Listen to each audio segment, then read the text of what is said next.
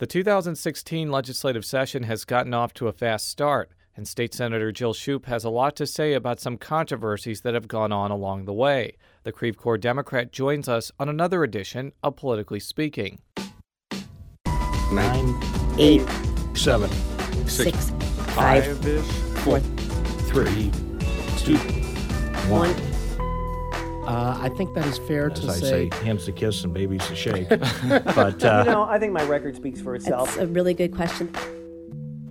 Hello and welcome to the Politically Speaking podcast. I'm your host, Jason Rosenbaum, a reporter with St. Louis Public Radio. Joining me in studio today in St. Louis is colleague Joe Mannies. And back on Politically Speaking for the first time as a state senator, we have as our very special guest Senator Jill Schupp, District 24. Yeah, the last time she was on, she was running for the office, but had not had it yet. And if I recall correctly, one of your goals for winning that race, which cost, several $1 million, was so you could appear on the show for the third time. Yes, and so I have, reached that goal, marked that off the bucket list. Yeah. Well, congratulations on reaching this milestone. And just for our listeners, tell us a little bit about the 24th District, which cities are encompassed within that district and sort of the borders, essentially. Right. So the boundaries on the west side are essentially Woods Mill Road.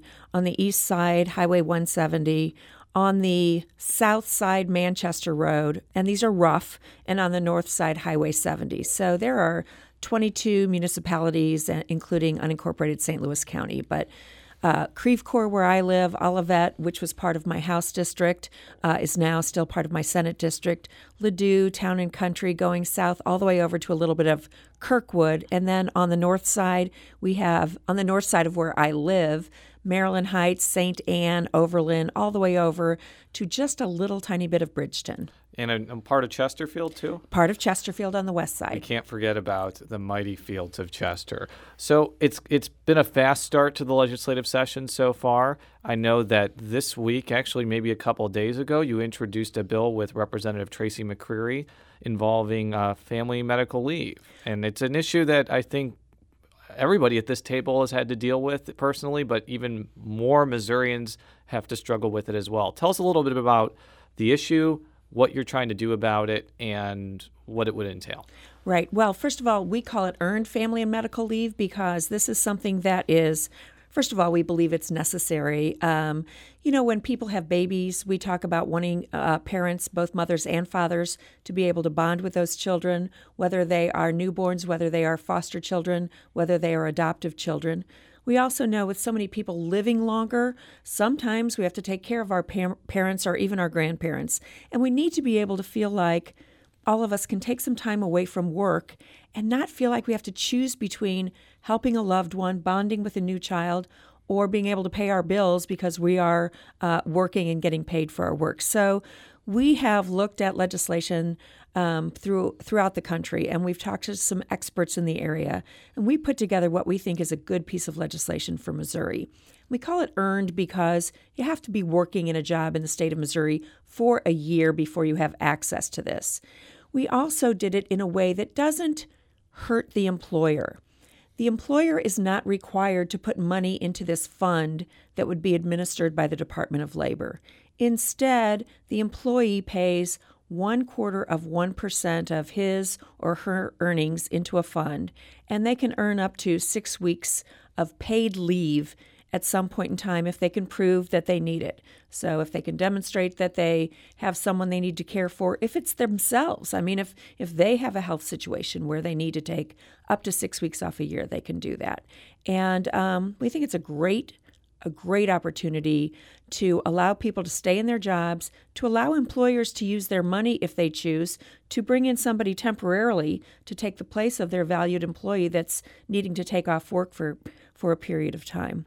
Now, what sort of reception have you gotten from the business community and, of course, from the Republican majority, which have huge majorities in both chambers?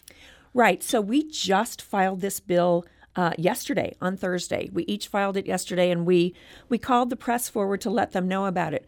I believe that everyone from Missouri Right to Life who's going to say, yes, we want you to bond with your children, to employers who are going to say, this provides me an opportunity to generously give my employees this time off without having to be stuck with the bill. Now, what we also believe is employers can use this as a great benefit opportunity to say, we will cover the cost for our employees. They don't have to pay for it. So if you come work for us, you'll get this benefit paid for. They don't have to do that. They're not required to do it. This does not depend upon them doing it. But it's a great way to bring really skilled and quality employees into your business. Have any other states tried something like this before? I know that this has been kind of an issue that's been tried federally, obviously, because there is a federal Family Medical Leave Act. But many it's people, unpaid. Many people, I was just about to say, it's many people, including I'm sure people at this table, have found it to be very lacking because it's unpaid, and the amount of time off people get is just not enough to bond with the child. So have any other states tried anything different from that? Well, some other states are doing this, and we sort of looked at legislation in other states, and you're going to ask me to name them, and I can't name them off the top of my head. I'm sure it was Guam, non-states well, I think or something like that. California has one that they're looking at and working on now, but there are some other states who have put this into place, and ours does not align perfectly with any other states. We really created what we think is the right version of this for the state of Missouri. And I really do think that if and when this piece of legislation gets put into place, this is an economic development tool that I think people are going to work here if they know that should the need arise or should they be of childbearing age and want to have a child, they're going to have the opportunity to be able to spend time away from their job for up to 6 weeks and still get paid for it. Now, realistically, as you've mentioned off the air, there's only 8 Democrats in the Missouri Senate right now, and this is out of a body of 34. And then in the House, it's not much different. It's like 44, I yeah, 44 out of 163 that should be there. Right, 163. So the point is, you guys are facing a really daunting task on almost anything. So is this something that you're getting some feedback from some Republicans that they might be interested in it? Or is this something to at least start the discussion going? That's exactly what it's for. I would love to see this move forward and get passed. Again, I think that we have really taken into account the objections that our colleagues on the other side of the aisle might have. So we will see what happens if this is able to be moved forward. Certainly it's starting to be talked about at the national level in terms of paid family and medical leave. In Missouri, again, this is earned family and medical leave that is paid for by employees. I think we will see what our colleagues have to say, and if this gets the conversation started this year, I think it's terrific. Well, I think like many other issues that are going to the legislature in 2016, one big driver in 2017 could be who the governor is and how much pressure they want to embrace an issue like this. For example, if Attorney General Koster becomes governor, he may try to use his renowned legislative skills that he learned in the Missouri Senate to maybe make this a priority. If one of the 4 Republicans get in, maybe they embrace it as a Nixon goes to China moment. Who knows? It's hard to say, but I think that could be a factor to getting this off the ground eventually. Well, and I do think eventually it could become a real Democratic priority, just as you stated. I don't know if you're familiar, and you and I have not talked about this, but this year the Democrats, both the Senate Democrats, the House Democrats, and Attorney General Koster have joined together to put forward 8 bills that are really the Democratic platform and priorities, and that pretty much say if we were governing, this is what the state would be focused on. So, do you want to go through them like really quick? I will list them out really quickly. Okay. It includes a lobbyist gift ban, equal pay for equal work, minimum wage to $10.10 an hour, fully funding the Education Foundation formula, certainly the expansion of Medicaid, farm to table, saying that we want to make sure that our farmers' agricultural products are reaching all of our Missouri institutions, the body cameras for police departments, and passing the Missouri Non-Discrimination Act. So those are the 8 priorities that we have agreed upon as Democrats throughout the state and that we believe should move forward.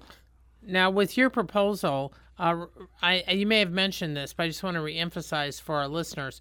roughly how much would it raise a year? Would you be able to fund requests immediately, or would there be a lag time before? There is absolutely a lag time, and that's a really important question. And that's the reason that we say that people have to work a year before this goes into effect for them personally, but also the program, the collection of the 1/4 1 cent fee starts a year before the program is actually able to provide. And this would be all employees everywhere. All employees throughout the state of Missouri. And they can't opt out of it. There is no opting out. And again, if the employer chooses to make a payment on behalf of the employee, that's great, and that's a wonderful benefit and opportunity, but that's not required. How much do you estimate this would raise a year?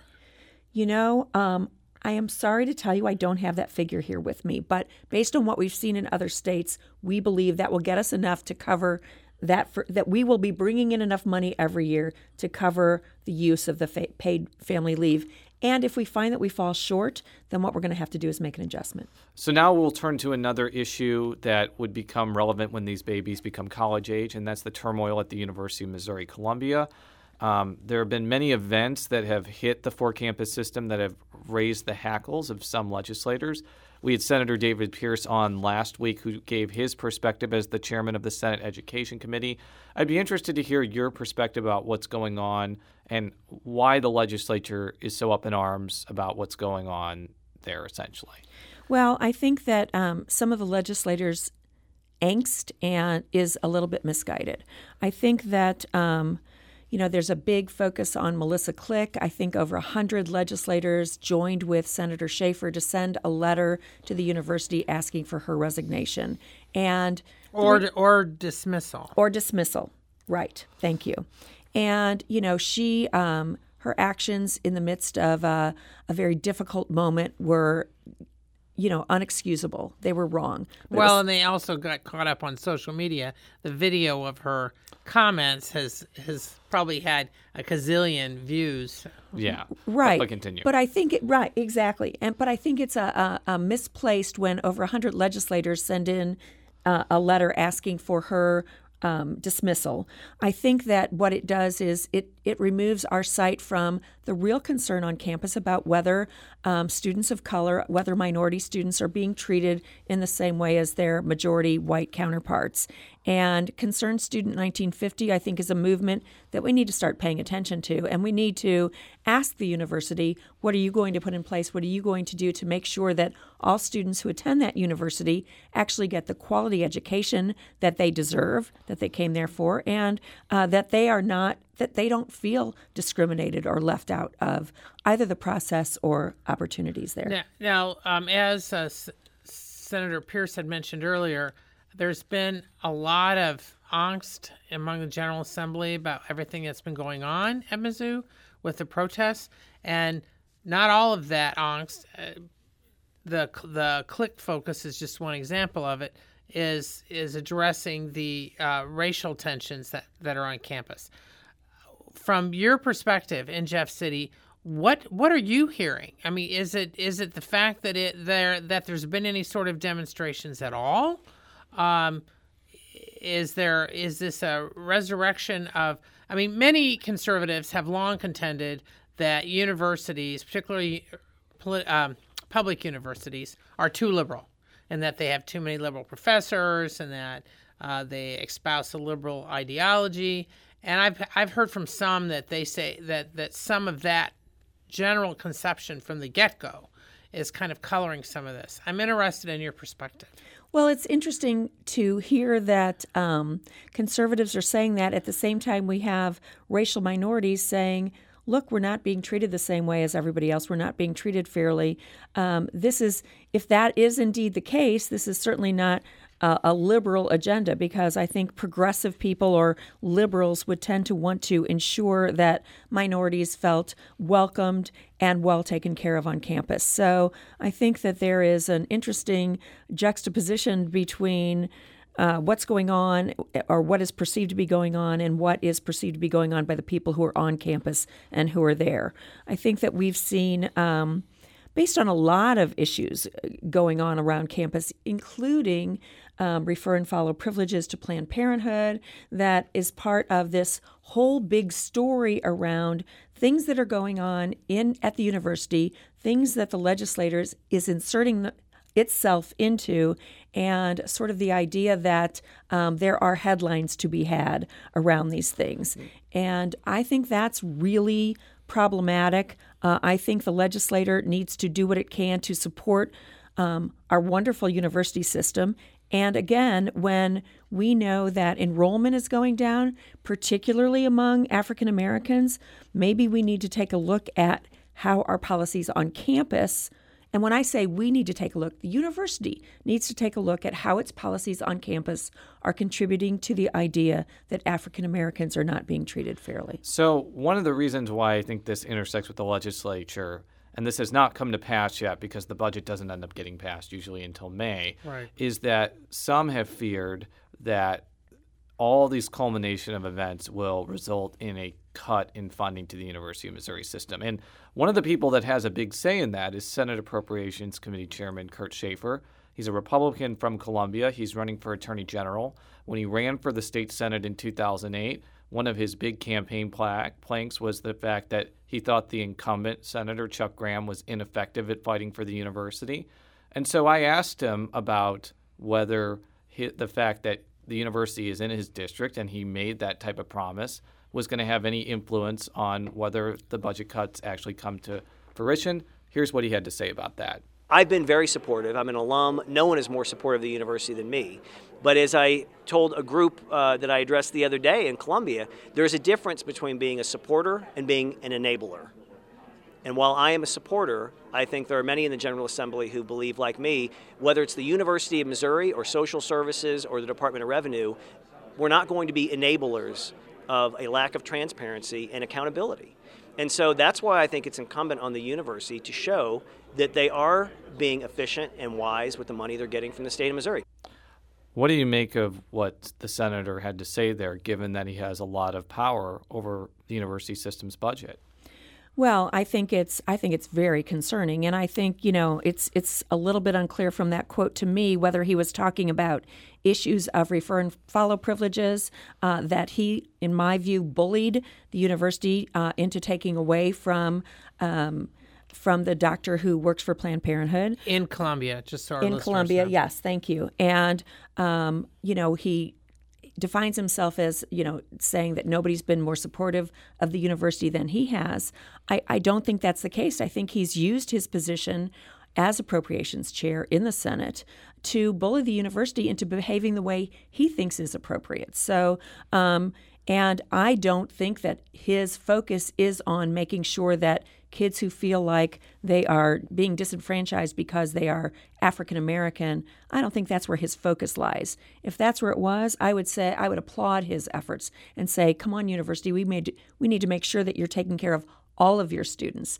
I think he is combining his role as budget chair with the fact that he's running for statewide office and the fact that he has the power to form these committees like his so-called Sanctity of Life Committee, and to pressure the university, whether overtly or more subtly, into behaving in the ways that he thinks are appropriate as a now very conservative legislator in the state of Missouri. So do you think that it will actually come to pass that the legislature may cut the university system's budget significantly? I know that there was an article in the Post-Dispatch about how they've cut an increase in funding to the Fort Campus system out, but that's just in the House. The Senate may decide on something completely different. The end result may be different. What's kind of your take on that? Yeah, so let me remind you of a quote from Senator Richard, who is the president pro tem of the Senate, who said, if they're not going to pay attention, we'll get their attention, and apparently we'll have to do it through the budget process.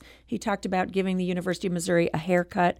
I think, though, while we're talking tough, just yesterday when I listened to the press conference that the Republicans hold every Monday and Thursday after session, I think that they're backing off from some of that tough talk. I think that at the end of the day, they may have Senator Schaefer, the Senate Appropriations Chair, come riding in on his white horse and saying we're going to restore some money to the university because at the end of the day, what we know happens is these cuts hurt students. And I don't think that that either Senator Richard nor Senator Schaefer wants to be accountable for what may be an issue of hurting the ability of students to get the quality and access to higher education that they need. But students generally don't wield a lot of political pressure. I mean, I've been hearing that the business community and some of the others who are major funders of the private funding at Mizzou are starting to put some pressure on Republican legislators to back off. Well, and I think that's absolutely true. And and those are the people that need to do it, because while the students don't yield any power, the harm that will be done to the students. So and I'll tell you, we say the students don't yield any power. We saw students come forward and say, we want this. We think there's racism on campus. We saw the African American football team come forward and say, this is a problem, something needs to change. And Tim Wolf did resign. And whether you attribute that directly to them or not, the action that they requested did happen. Now, I've been hearing that this happened just a few days ago, that there was the meeting, the Municipal League the Missouri Municipal League was gathering in Jeff City, and that some of the legislative leaders were addressing them, and that at one point there was actual booing, allegedly, I want to emphasize, of certain top Republican legislative leaders when some of this stuff came up. And some of this has to do with splits over transportation, some of it splits over perceived urban-rural splits, all that. What are you hearing? I mean, as one of the few Democrats in Jefferson City. And someone who used to be a member of the Creve Coeur City Council, so someone who has municipal experience. Right. So my understanding is that there are some things that people are very unhappy about, and they want to hear from our top elected officials, the supermajority in both the House and the Senate, that their concerns and their issues are being addressed thoughtfully and heard. And, if as you and I both know, or all three of us know, Senator Richard is one who usually just states his opinion or states what's going to be done without talking about the rationale behind it. So what I heard from those meetings was he sort of said, this is how it's going to go, and wasn't open to hearing how the things that he does impacts municipalities or impacts students. I'm glad that you mentioned municipalities, Joe, because I think another reason the Municipal League is upset with the legislature is that the Senate has passed an update to what is widely known as Senate Bill 5, which was a pretty substantial overhaul in municipal governance in St. Louis County and the rest of Missouri. And what Senator Eric Schmitt is trying to do this year is add non-traffic violations to this pot of money that basically is restricted by the state. Right now, cities in St. Louis County can't get any more than 12.5% of part of its budget from traffic fines. He would then say 12.5% of all fines, and for the rest of his state, it would be 20%. I think the other thing about the bill, which is raising alarm, is the fact that it cuts the amount of fines that can be levied for these types of incidents, which I think is actually raising concern in Kansas City. Again, you're a former municipal official. I believe you actually voted against this bill. What are you kind of hearing about it from your cities and your city leaders? Right. Well, I was one of the very few people who voted against it. And part of the reason was Senator Schmitt brought around people who were supposed to be sort of the poster examples of how a municipality, the city of Pagedale, had utilized this ability to their ordinances to issue tickets that these people felt like they were being discriminated against. And they came into my office and they sat down and talked to me, and they were lovely people, don't get me wrong. But they told me about the overwhelming number of offenses that they had been accused of committing, from paint missing on their house to barbecue grills out front to wrong colors of curtains and things that they had been issued tickets for, and that the husband in this case had actually been put in jail. And I was pretty much appalled that a city would be utilizing those kinds of things to take advantage of a community. But not long after that, I got a series of emails from the city administrator of the city of Pagedale. They weren't directed to me. They were forwarded to me, saying that this couple was not telling the truth. I don't know whether they were or not, but that the male who had been incarcerated was incarcerated for public urination, that the female had never paid any kind of fine or fee, and there was nothing outstanding. It made me look a little bit further and say, well, I don't know where the truth lies here. So I contacted Jennifer Mann, who sent me, she had originally done the article about the city of Pagedale. She's a reporter for the Post-Dispatch, by the way. Right. And she sent me a lot of her background information, and I'm very grateful to her for that. But the information that she had used, that she read one way, I read a different way. And it is from the Ward 1 alderpersons, Marla Smith and Faye Millett, I think is how you pronounce her name. I think it's Faye Millett or Faye Millett or something like that. But continue. From the city of Pagedale, who put out their newsletter to the community. And I read this, and these are two women who are so proud of the community in which they live and who clearly want to do everything they can to help maintain the property values and really the viability and the strength of that community going forward. They have a list of item after item of ways to become involved in the community, activities that you can be in, the Red Bird Rookies Baseball Program, the Junior Devils Youth Association football and cheerleaders, the Pagedale Boxing Club, the town center, where it is and how to get there and what you can do there, on and on and on and on. And then they talk about, look, this spring and summer, we are going to make sure you know what some of the ordinances are that we have in place that we're going to be looking out for. We need you to obey the speed limit. We need you to follow these ordinances that we have so that we can keep our city in good stead. Now, one of those ordinances was sagging pants, that you can be ticketed for sagging pants. Now, while you and I may not agree that that is a good reason for a municipality to give you a ticket, let's remember that these women, their intention is to keep their community safe, to keep the people living in a good and strong and active community. And what I believe is that the people in their community who may be getting tickets, let's remember this is different from somebody going through your community and getting a traffic ticket. This is somebody who lives there. This is somebody who has the opportunity, if they don't like what you're doing or what your message is or what the laws are on the books, they can vote you out of office. They have that opportunity because this is their community. So the fact that these people are all running unopposed says to me that, you know what, the community is not unhappy with the direction its elected officials are trying to take. And just to give a little more context to that, I looked at the St. Louis County Election Board and specifically looked at Pagedale because Pagedale officials have been coming under fire. And all the incumbents are running unopposed. There is one seat that I think has 3 people, but I think it's an open seat. I don't know how to read into that. Maybe it's a situation where people just don't have the time to run for municipal office. Maybe they're happy with the way things are going. But the fact remains that it goes to your point, which is a point that I've been questioning.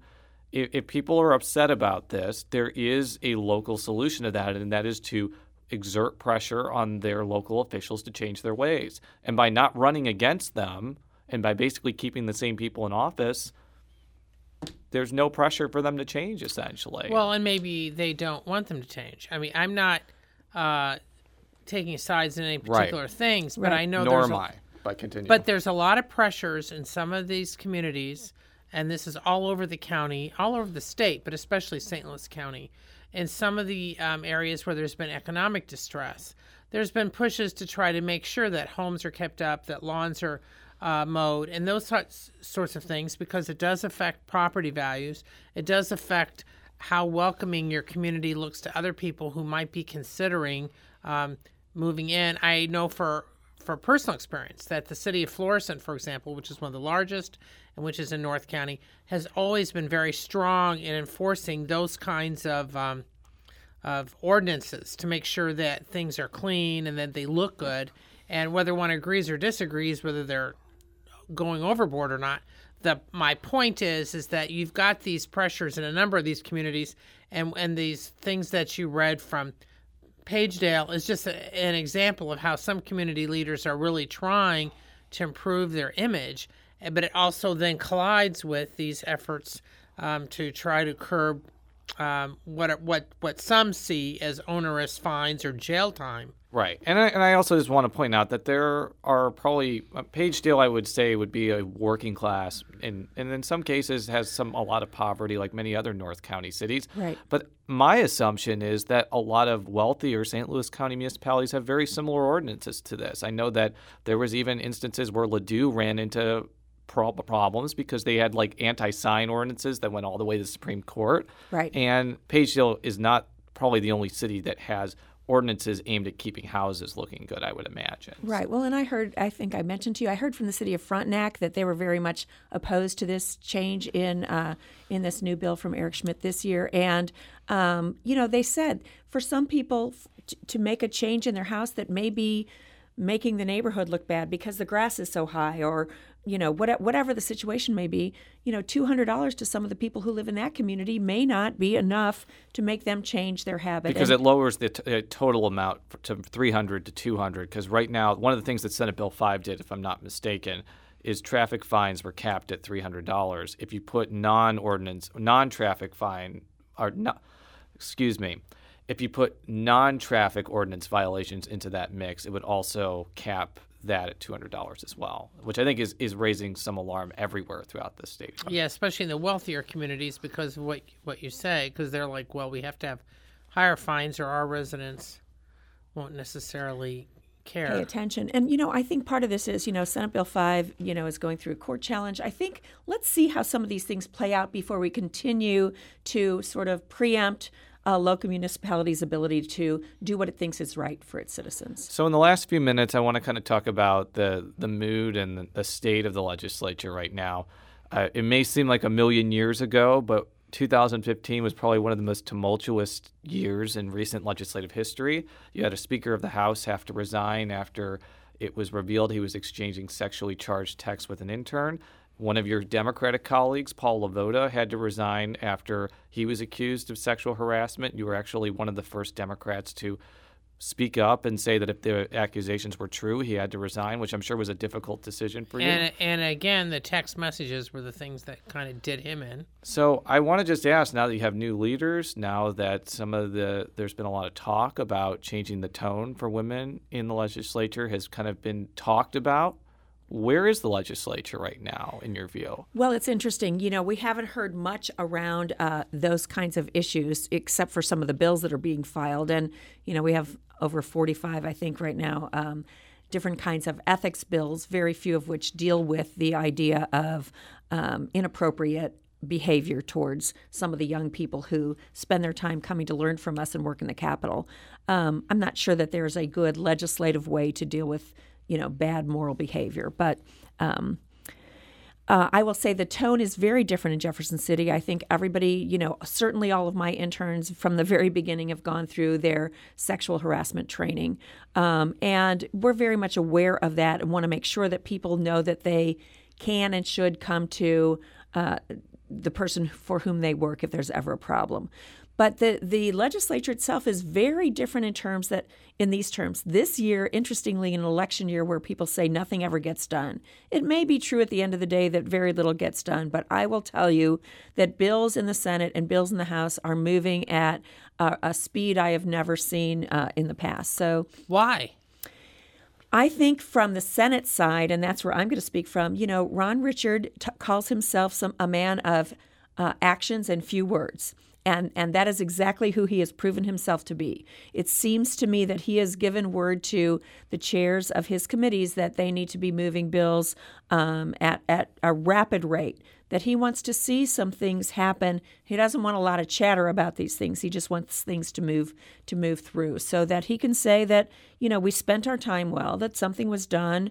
I think we're going to get to spring break, and we're probably going to have heard and moved more bills to the floor than maybe in previous legislative sessions. Now, Richard had told me a few weeks ago there are a couple things. Number one, that he thought there was going to be a serious push to try to strip Planned Parenthood funding from the federal portion of the Medicaid program. Just so our listeners know, Medicaid is mostly funded by the federal government, partly by the state. The Planned Parenthood portion for family planning actually comes from the federal portion, not from the state portion, which was basically any spending for that was stripped out 15 years ago. when the state got rid of its own family planning program in the late 90s. Now, even though other states have ended up in lawsuits over this issue, Missouri Right to Life and other anti-abortion groups are really pushing this. And Richard said he expects there is going to be a big fight about that. And then in addition, you've got yet another effort to try to expand Medicaid. This is the last year that the state would get any sort of so-called free money from the federal government to cover all the expansion costs, unless there's a change. I mean, aside from the federal government would pay up to at least 90% in future years. But my point is, this was the last year of the 100% funding. Right. So I'm just trying to get a sense of what you're hearing, what you guys think is going to be happening, especially if other bills are being fast-tracked. Well, let me just say that Ron Richards' right if he tries to move that legislation forward to take away funding for Medicaid patients to access health care through Planned Parenthood. There will be a fight. There are some abortion bills, many of which came out of this Sanctity of Life Committee and these what we know to be severely edited videos that show Planned Parenthood in a horrific light, show Planned Parenthood essentially breaking the law. We know that those are not true. They have been proven not to be true. In the state of Texas, the people who produced those videos are now indicted, even though they were trying to take Planned Parenthood to court. That was turned on its heels, and the people who produced the anti-Planned Parenthood videos are being indicted for falsely putting out information.